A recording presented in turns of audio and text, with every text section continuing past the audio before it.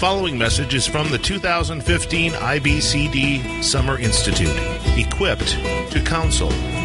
So some of you have asked about information concerning us going, and this is a website we created called Launch the Move, and you can go to launchthemove.com, and that's my wife Bridget and our 7 youngest who are going with us, and they're all back over there. Can y'all wave? Can you guys wave? Yeah. So we all came out here together because, we're homeless right now. So might as well come to San Diego for the conference. But also this is kind of part of our farewell tour as well. Just saying goodbye to folks, friends and family and things like that. So tonight, I really wrestled with how to handle this particular topic. Because there's so much that could be said and so many ways to deal with this. So what I decided to do is a little bit, you can take it out, maybe a little bit out of the ordinary. I wanted to sort of kill a number of birds with a single stone. Maybe a couple of years ago in our church, we were at a place where our eldership had gone from, we were about to go to 7, and we ended up with 2. And our church is, 9.5 years old, and we planted a number of churches, and we raise up elders, and we send people out to plant churches, and so we, 300, 400 people or so, and then we're just whacking people off, sending them away to go plant, and so we were at a place where our eldership was just unbelievable that we were going to be able to have 7 elders. And all of our elders are pastor teachers, and it was just wonderful. I mean, the bench was going to be so deep, and now we end up with 2. And it wasn't that, bad things necessarily were happening. Only one of those guys had left because of some reasons that weren't all that pleasant. But there's 2 of us. And then one after another, marriages started being attacked. And so I was dealing with one couple that was having some issues that had come to involve the law, and it just very involved stuff. And so I'm buried under that. And then there were 2 instances of adultery. One very unusual, and it's never usual, but this was very unusual. And so there's these issues. Then there was another couple which finally came forward, and, the wife basically wrote a letter to the elders and said, I'm leaving the church. Not our family, but just me, I'm leaving the church. Well, obviously, this was a cry for help. Well, why would you be leaving the church? Well, here's stuff that's going on in our marriage. It's been going on for a while, and you guys haven't done anything about it. Would have been nice to know. And so there's this couple, and there's 2 of us now, right? And so this thing was overwhelming. So what do we do? Well, we didn't know what to do, and we contacted some folks there who were some, good biblical counseling people to help with some things. But I just had this idea. I said, okay, here's what I'm going to do. I'm going to do a class in my home for couples in crisis. They're going to come to this class, and I ain't going to have to say why they're in the class. But basically what we're going to do is we're going to walk through Ephesians together. And so, some of the couples were like, well, no, we got problems. We got real problems. Yeah, I know you got, trust me, I know you got real problems. I realize that. But I can't, I never got paid from our church. My itinerant ministry is what I do for a living. I do that so that, again, we wanted to be nimble in our church planting. And, for a number of other reasons, it's just not the way we ever did it. So I'm traveling 6 or 7 days a month. I have more than a couple of kids. We got this family, which has some stuff, and there's the courts, that we're involved with. And so that's pressing. And we got this over here. And now all of this stuff that just happened. So it ended up being like 5 or 6 different couples that, more than half of them were at the place where they were like, done. So I don't know what else to do. So everybody's coming over my house. And we're going to sit down and we're going to deal with it. But you're not going to deal with our specific issues. Just give me a couple of weeks. and let's walk through Ephesians together. And I guarantee you we will deal with your specific issues. I guarantee you we will. So we started walking through the book of Ephesians together with a specific view towards marriages in crisis and applying these things to marriages in crisis, trying to help these people understand that everything that they were wrestling with as marriages in crisis was everything that Paul was dealing with here in the book of Ephesians. And everybody, you want to get to the second half, and we want to get to chapter 5 and talk about marriage and this, that, and the other. And I'm like, no, we're going to start at chapter 1, because you have to understand the first half of the book in order to understand the second half of the book. And when you get the first half of the book, trust me, we get to the second half, you're going to understand why we decided to do this. So in dealing with prayer, the last chapter is the chapter, right after we get the household codes. And the household codes show up a number of places in the New Testament. We have the household codes in Colossians. We have the household codes in Ephesians. We have the household codes in Titus. We have the household codes in 2 Peter. Every time you have the household codes, they're addressed to husbands and wives, children, and slaves. That was the household. That's what made up the household. So everyone in the household is addressed there. Well, in Ephesians, it's no different. You have husbands and wives there at the end of chapter 5. And then you have children in the beginning of chapter 6. And then you have slaves right after in verses 5 through 9 of chapter 6. And then right after dealing with the household codes and all of this other stuff, we have the most extensive teaching on spiritual warfare in the New Testament.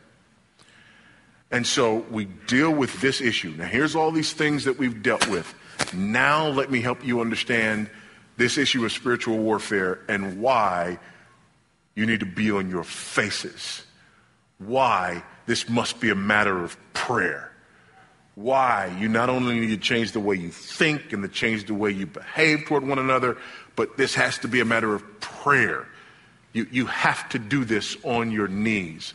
And so what I want to do is just sort of go through kind of what I dealt with them and address at the same time this issue of why prayer is of such critical importance in biblical counseling.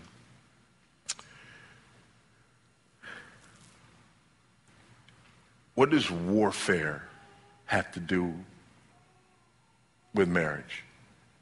And much of what we deal with when we're counseling people has to do with issues concerning marriage and family. What does warfare have to do with marriage and family? Well, marriage is a picture of the relationship between Christ and his bride, the church. It is an affront to Satan. It is an insult to Satan.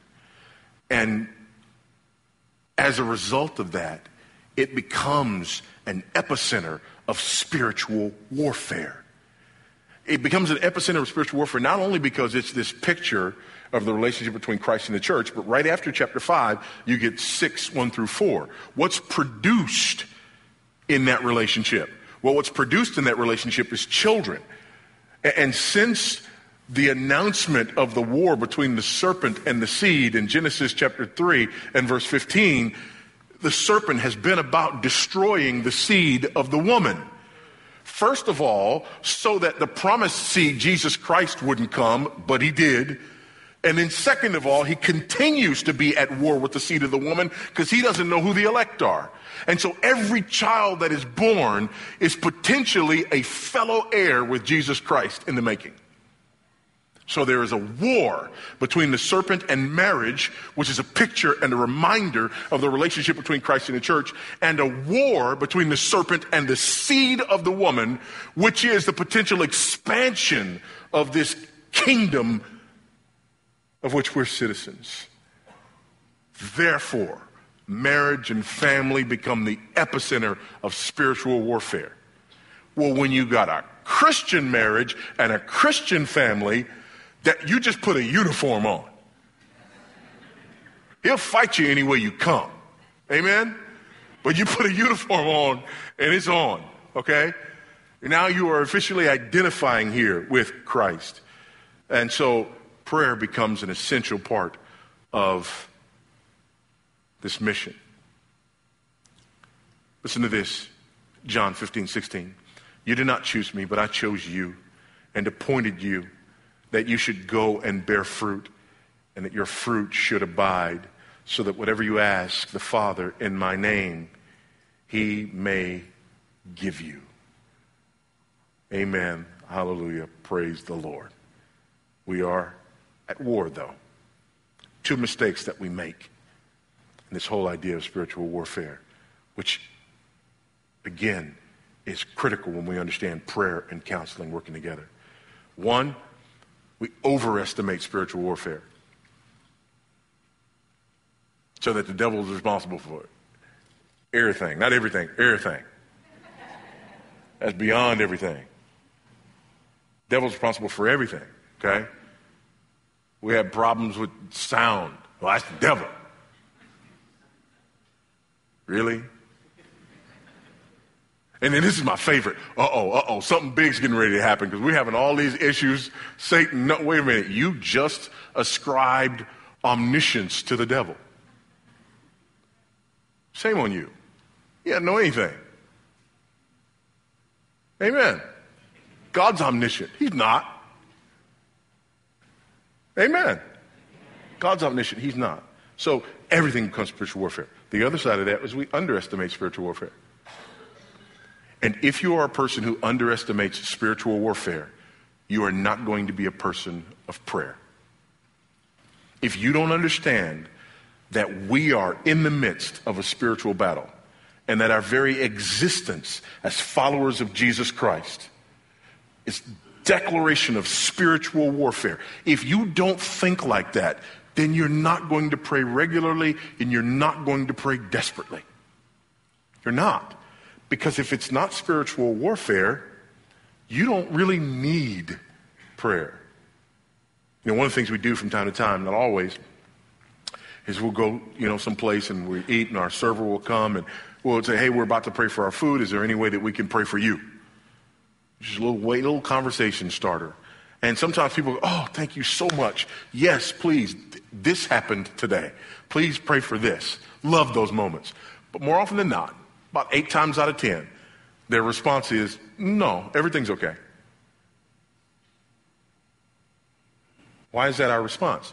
Because you only need prayer when the wheels fall off. If everything's okay, you don't need to pray. If you're not in the midst of warfare, you don't need to pray. You don't need to pray.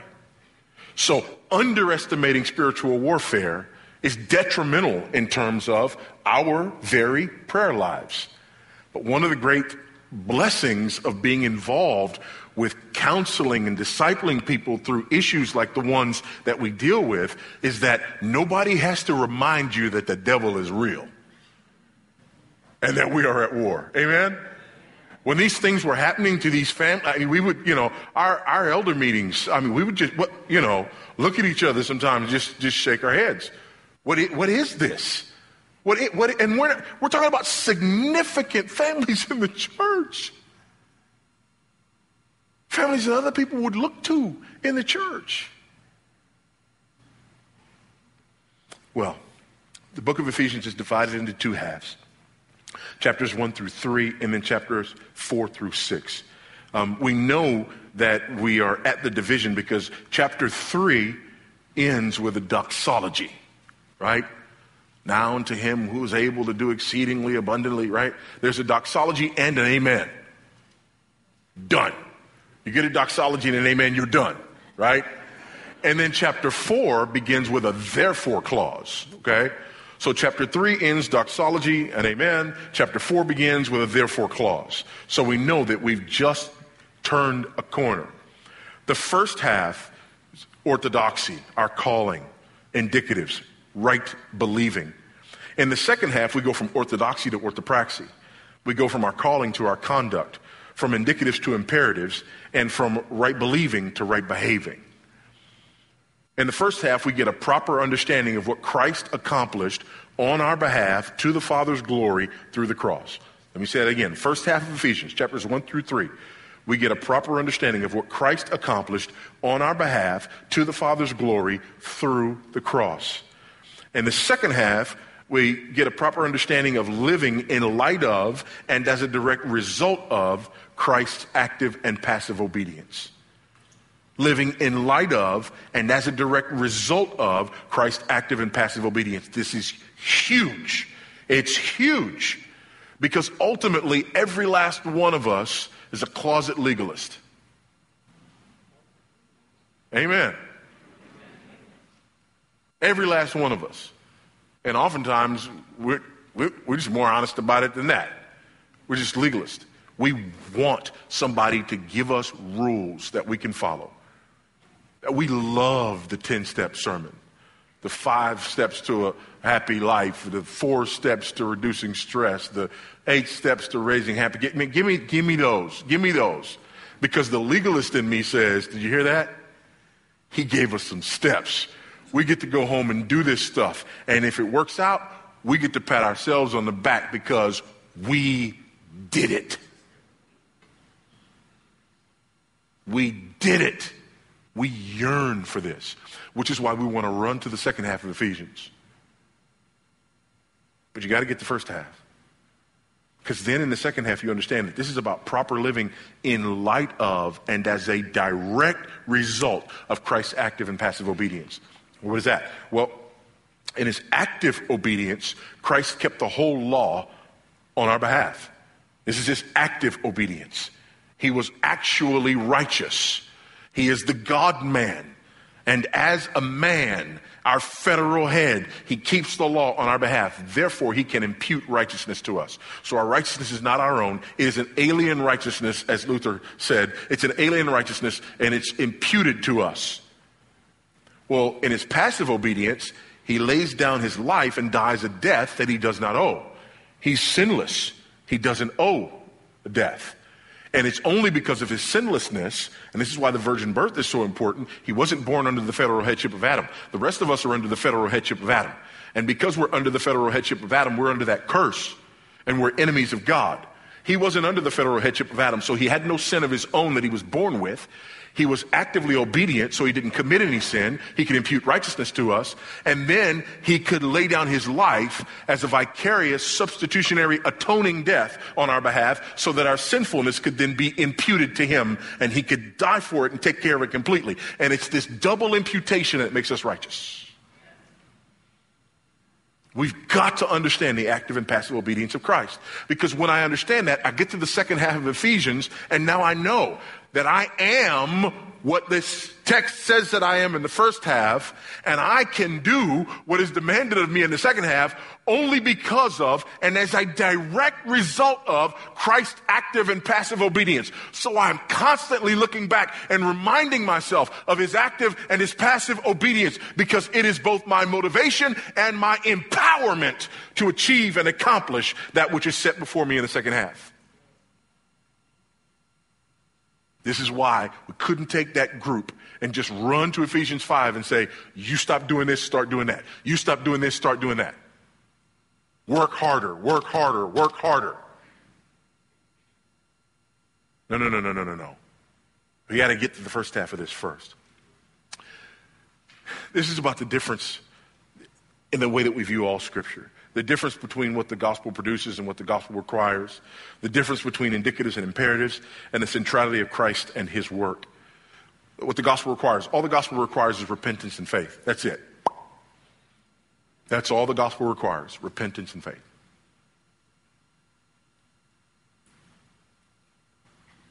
Got to pause a little bit so people can squirm. Yes.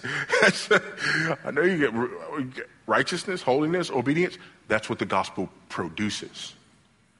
We must not confuse what the gospel requires and what the gospel produces. See, if the gospel requires obedience, then that means we can achieve obedience apart from Christ's active and passive obedience. That's the message of the gospel, right? So if the gospel is requiring me to do it, then why did Jesus do it? Why do he have to if I'm able to? See, this cuts out all of that. I'm going to get my life together so I can get back to church. Enough already. If you could get your life together, you wouldn't need the church. Amen. The gospel produces obedience. If we confuse what the gospel requires and what the gospel produces, we end up pursuing works righteousness and negating the very gospel to which we are attempting to conform. Indicatives and imperatives. Indicatives, what God has done and produced in us and for us through Christ's work on the cross. Imperatives, what God requires and enables us to do as a direct result of that. Okay? First half of Ephesians, you have indicatives. You don't have imperatives in the first half of Ephesians. The first half of Ephesians is all about who we are because of what Christ has done. It makes it clear there in that first chapter, in that first real paragraph, okay? Then there are some overarching indicatives in the first half of the letter. I won't take the time to deal with that. Let's deal with this warfare passage. Ephesians chapter 6, beginning in verse 10. So now our group has already come through all of the first half. We get into the second half. We get into chapter 4. Chapter 4 is juicy because it's all those interpersonal things. I loved when we were dealing with chapter 4 because all those people who are like, we have specific problems and you want us to come to this class with other people. You're not going to deal with our specific problems. We're in chapter 4. They started going.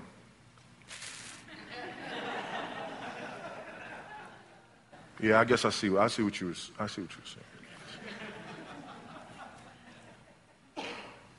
You think y'all are new. You think you invented some marital sin. Help you.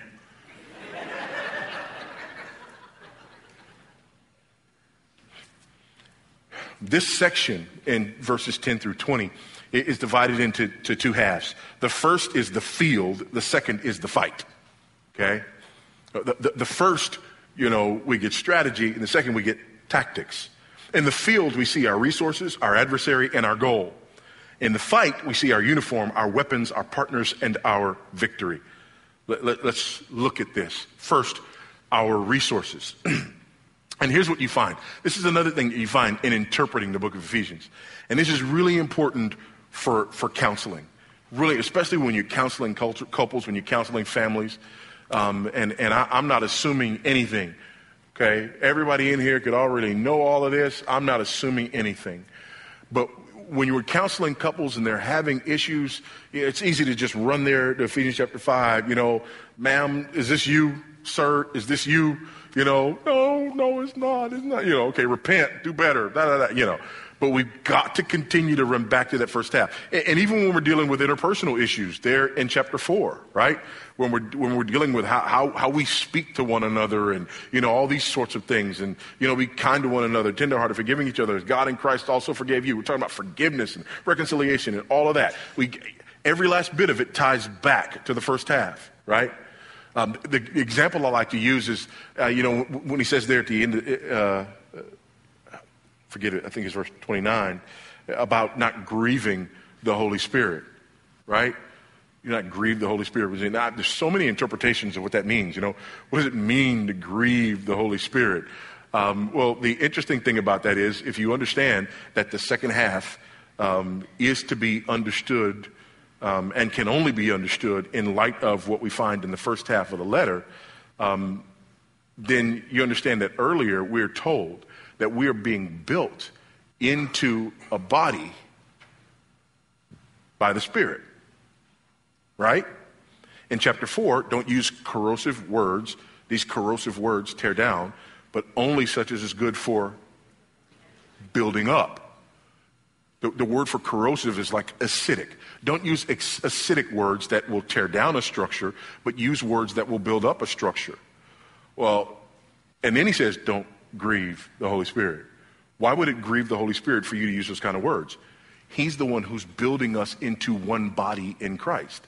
Therefore, if your words are tearing down the body of Christ, you are grieving the one who was the body builder. Can't understand the second half without the first half. Okay? So even when we get to chapter 5, you can't understand the second half without the first half. When we get to spiritual warfare, it's nothing different. So, look at verse 10. Finally, be strong in the Lord and in the strength of his might. Put on the whole armor of God that you may be able to stand against the schemes of the devil. What's interesting, be strong in the Lord, the strength of his might. Put on the whole armor of God. The strength is not yours and the armor is not yours. It's alien. It's his. You are not being asked here to do in and of yourself that which you cannot do in and of yourself. What we're being called upon to do here is to be clothed in Christ. This is very important. So our resources are not even our own resources. You're not even being called upon here to have your own resources, to use your own resources. What about our adversary? This is why. For we do not wrestle against flesh and blood, but against the rulers, against the authorities, against the cosmic powers over this present darkness, against the spiritual forces of evil in the heavenly places. Now we read that, and if you read that out of context, and all you're doing is reading chapter 6, this just makes you scared, right? There's books about this, all of these different kind of demonic forces and, demonic bosses and demonic, all this sort of stuff. And, because that's what this is about, right? That's what Paul wants to communicate here, right? Unless you're familiar with the first half. So the spiritual forces of evil are where? Where? In the heavenly places, right? So that means we're supposed to be scared, right? Because I'm not in the heavenly places and they're in the heavenly places, right? But remember, my resources are his strength and his armor. But are the heavenly places discussed earlier in Ephesians? Yeah. Chapter 1, verse 3. Look there. Blessed be the God and Father of our Lord Jesus Christ, who has blessed us in Christ with every spiritual blessing in the... Where are our enemies? Where have we been blessed with every spiritual blessing in Christ? Ephesians chapter 2, verses 4 through 7. But God, being rich in mercy because of the great love with which he loved us, even when we were dead in our trespasses, made us alive together with Christ. By grace you have been saved, and raised us up with him and seated us with him. Where? We're blessed in the heavenly places. We're seated in Christ in the heavenly places, in Christ Jesus, so that in the coming ages he might show the immeasurable riches of his grace and kindness toward us in Christ Jesus. But wait, there's more. Chapter 3, verses 8 through 12. To me, though I am the very least of all the saints, this grace was given to preach to the Gentiles the unsearchable riches of Christ, and to bring to light for everyone what is the plan of the mystery hidden for ages in God, who created all things, so that through the church the manifold wisdom of God might now be made known to the rulers and authorities. Where? I don't think he intends for us to be scared.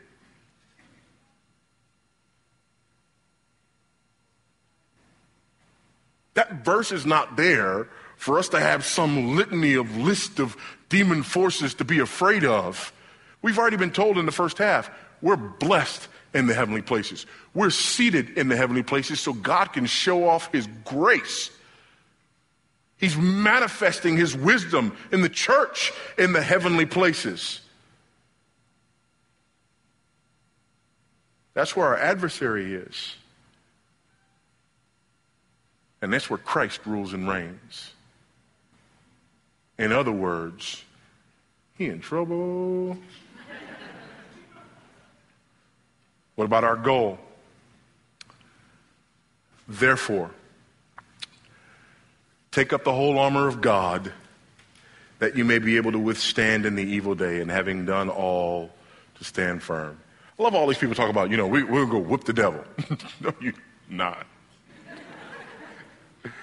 He's got a whipping coming, not from you. So that's cute, though, that you want to do that, but you haven't been asked to do that. When it's all said and done, that you stand firm, clothed in an alien armor. Chapter 4, verse 7. But grace was given to each one of us according to the measure of Christ's gift. Therefore it says, when he ascended on high, he led a host of captives, and he gave gifts to men. And saying that he ascended, what does it mean but that he also descended into the lower regions, the earth? He who descended is the one who also ascended far above the heavens, that he might fill all things.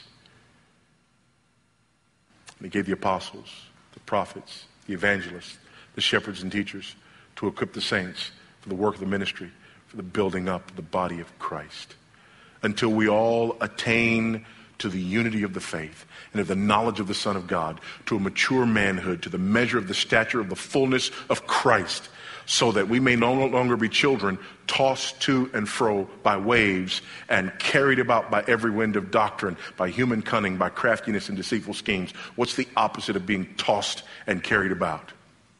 Stand. Stand in Christ. This is the mission. What about our uniform?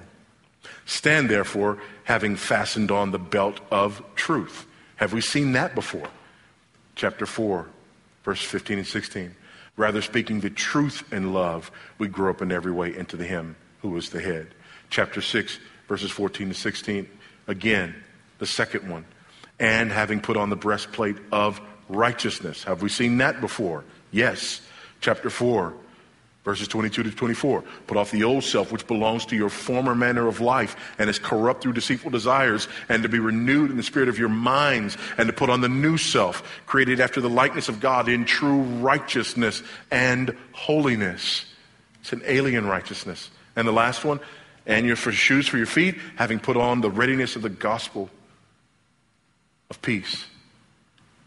We've seen this a number of times. From the opening greeting in verse 2. Grace to you and peace from God the Father and the Lord Jesus Christ. Grace and peace was a common New Testament greeting. And it was basically a shortening of the gospel. This is the grace of God that brings us peace with God. And of course, in chapter 2, we see that he made peace and he might reconcile us in one body through the cross, thereby killing the hostility. And he came and preached peace to you who were far off and peace to those who were near. Our uniform is provided for us by Christ himself. By Christ himself. What about our weapons? Well, verses 16 to 18b. In all circumstances, take up the shield of faith, with which you may extinguish all the flaming darts of the evil one. Take up the helmet of salvation and the sword of the Spirit, which is the word of God, praying at all times in the Spirit with all prayer and supplication. Faith, salvation, the word of God, prayer. These are our weapons. We are in the midst of a spiritual battle, and we finally see our weaponry.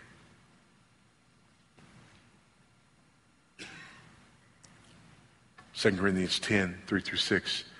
For though we walk in the flesh, we are not waging war according to the flesh. For the weapons of our warfare are not of the flesh, but have divine power to destroy strongholds. We destroy arguments and every lofty opinion raised against the knowledge of God, and take every thought captive to obey Christ, being ready to punish every disobedience when your obedience is complete. Spiritual warfare is something that is beyond our capability.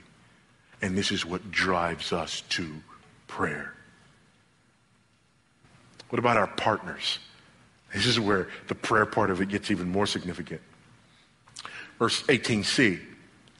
To that end, keep alert with all perseverance, making supplication for all the saints. Here's what's interesting about this. And I didn't really get this until I started working through this with people again and again and again, dealing with various issues. We're talking about spiritual warfare. When we talk about spiritual warfare, what's the normal way that we think about this? We think about spiritual warfare as me against the devil. Right? That's what we think about. You know, or you may have you may be like me. I was scarred for life as a young person. I don't remember what year the Exorcist came out. I don't remember. Anybody remember the year the Exorcist came out? It was 70 something, right? 74, okay? I was 5 years old. Messed me up, y'all. To this day, like if that movie's coming on and it's on television or something and they're getting ready to show, and the priest is walking in the dark and he's getting ready to come up, I ain't watching that. That and Jaws, right? Living in Southern California and watching Jaws when I was getting old, So that's what we think about, right? We think about the strong super Christian going to do battle with the devil. That's our picture of spiritual warfare. Or we think about the word of faith movement, and your words and learning how to use your words and control your words to shape your reality, because that's what spiritual warfare is all about. If one person fights another person, that's not called war, that's called a fight.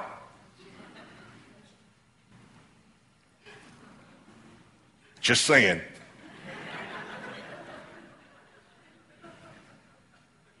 To that end, keep alert with all perseverance, making supplication for all the saints. Why? Because spiritual warfare is corporate and never individual.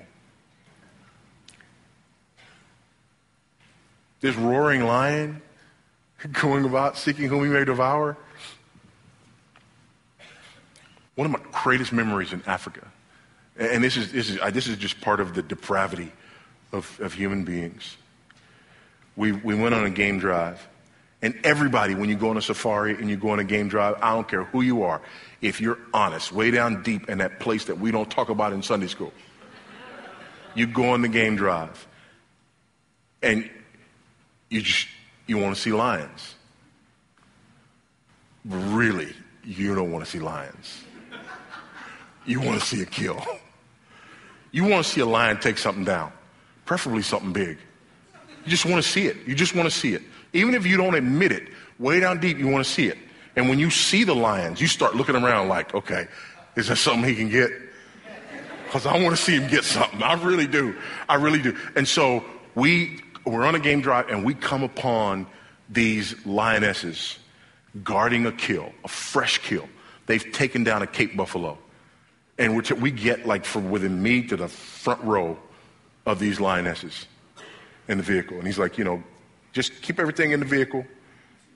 Because they see the vehicle, they're fine. We're really big and intimidating, but, something dangling, who knows, And everybody, when you can feel your own heart beating and racing.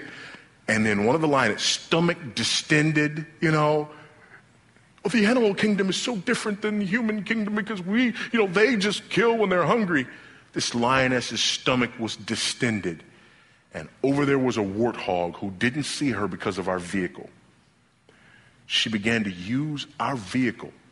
Stomach distended. She's so full. They're laying down guarding the kill because they've eaten all they can eat. But they don't want the hyenas to come get it for when they're ready to eat some more or for when their young come to eat. They're not hungry. But she sees this warthog who doesn't see her because of our vehicle, and she starts stalking the warthog. Not because she's hungry, just because he's there. And none of us were going, okay, let's drive away now. We were all going, get him. And the reason that she starts stalking this particular warthog was not only because it didn't see her, but because it was isolated and alone.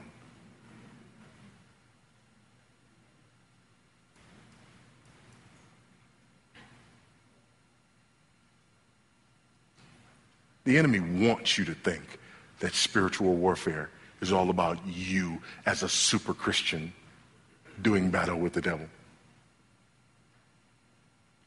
He will eat your lunch. You are not unique. You are not special. You are not powerful. If you're one in a billion, there's 8 people in the world exactly like you.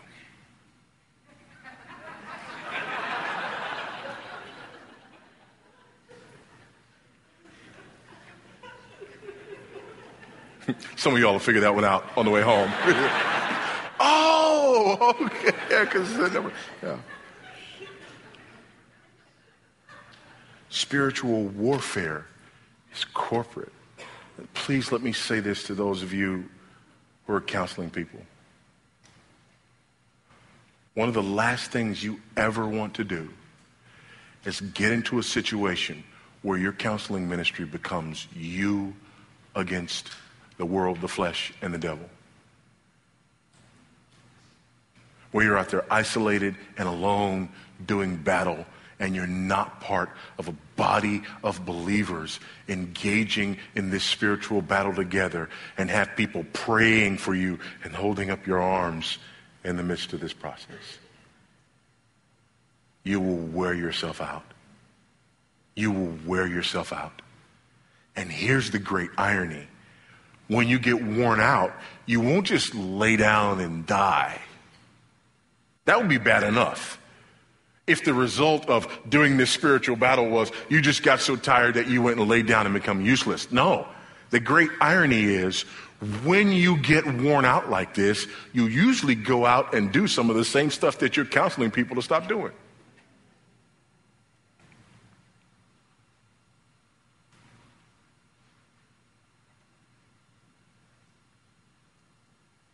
We can't do this alone. We mustn't do this alone. It's warfare. We have partners in warfare. What's our victory? He writes, and also for me, that words may be given to me in opening my mouth boldly to proclaim the mystery of the gospel, for which I am an ambassador in chains, that I may declare it boldly as I ought to speak. Please don't miss this. Paul's talking about spiritual warfare, okay? He gives us, all of these issues here dealing with spiritual warfare. And then after he gives us all of this theological treatise on spiritual warfare, he ends it up with, and pray for me.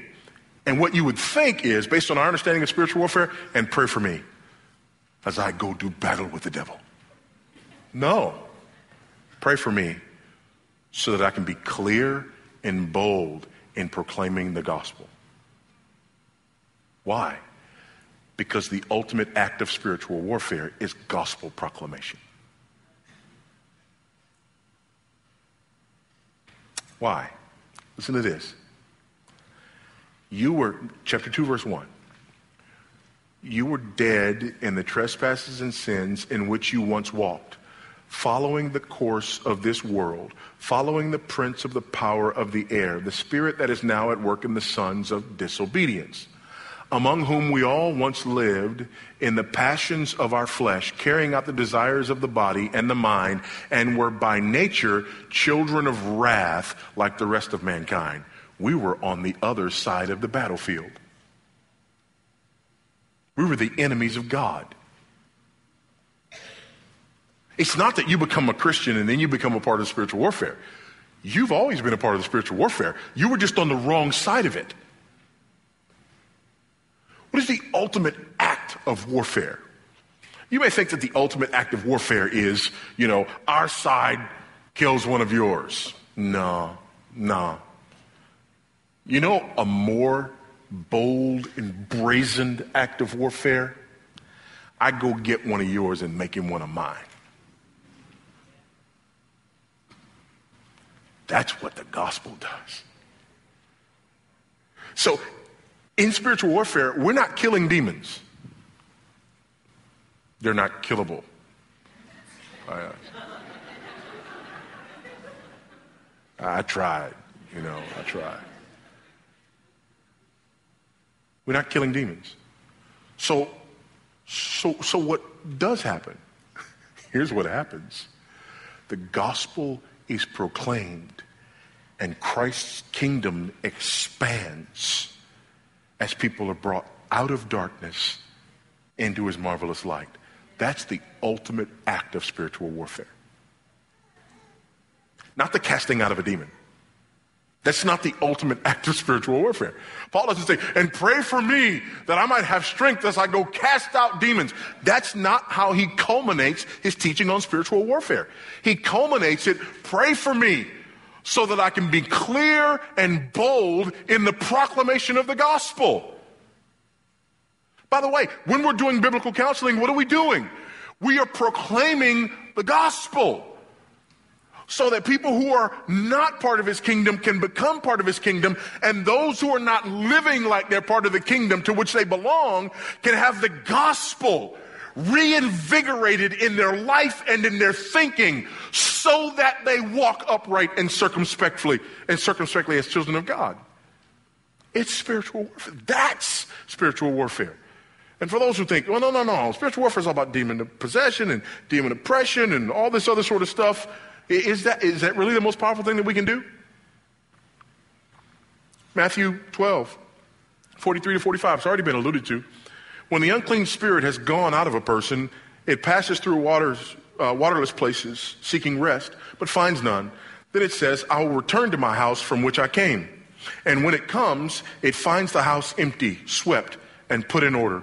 Then it goes and brings with it 7 other spirits more evil than itself, and they enter and dwell there. And the last state of that person is worse than the first. Enough already with casting out demons being the epitome of spiritual warfare. You cast out a demon, 7 more come back. But you preach the gospel, and a person is filled and sealed with the Holy Spirit of God. He's no longer part of the enemy's camp. And once redeemed, the enemy will never have him again. Oh, the enemy will mess with him.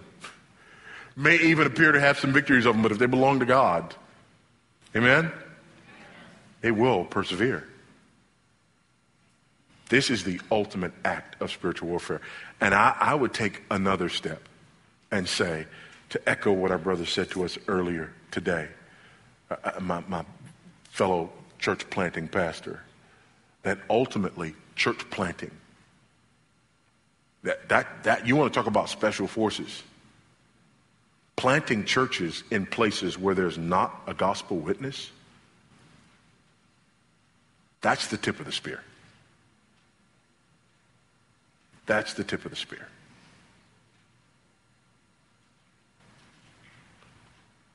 Isn't it ironic that there's a picture in our minds of what this spiritual warfare is all about that actually moves us away from what spiritual warfare really is?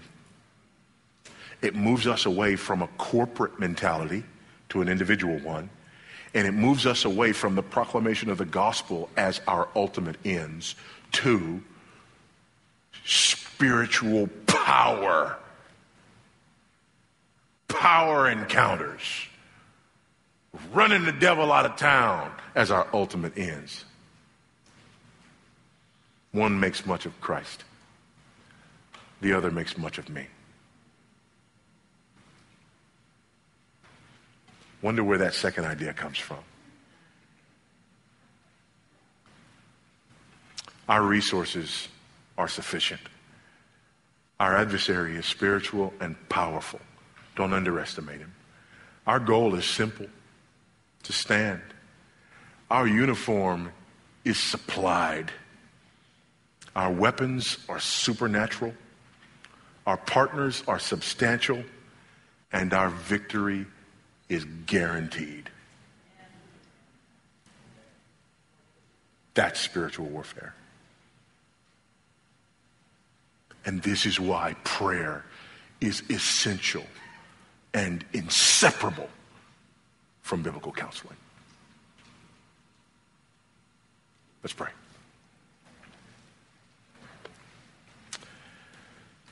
Oh God, our gracious, merciful Heavenly Father, we bow before you as a humble and grateful people, humbled by your mercy and your grace and your kindness toward us, and grateful for what you have sent your Son to accomplish on our behalf to your glory.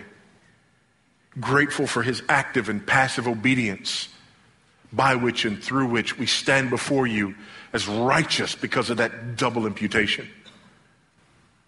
Grateful to you because you've seated us with him in the heavenly places and blessed us with every spiritual blessing in the heavenly places. Grateful because in the midst of this battle where our adversary would seek to work us woe,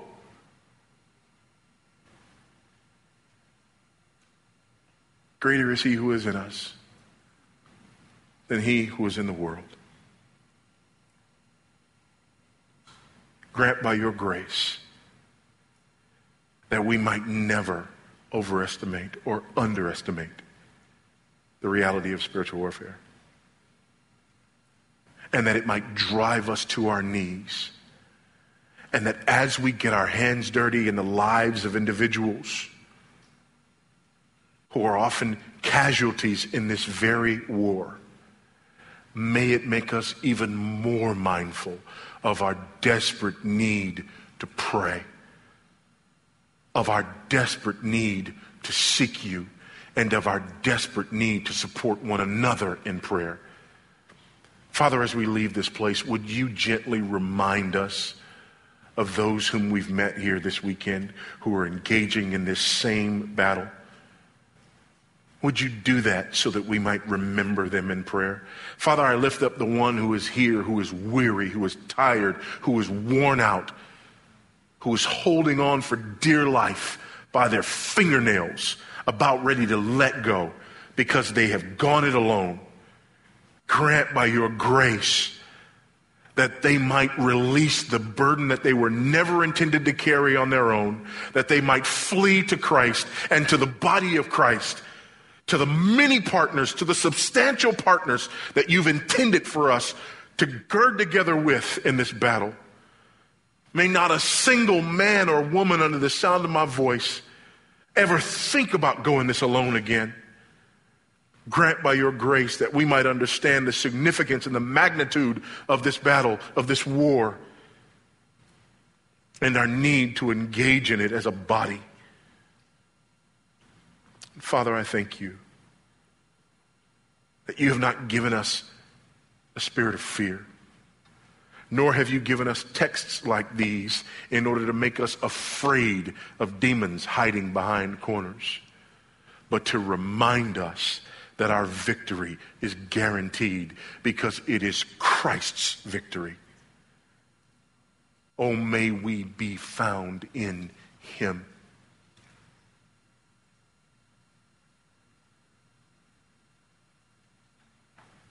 We ask these things. We hope these things. We believe these things. In the name of Jesus, who is the Christ. Yeah. Amen. Copyright 2015 IBCD. All rights reserved. More free audios are available at www.ibcd.org.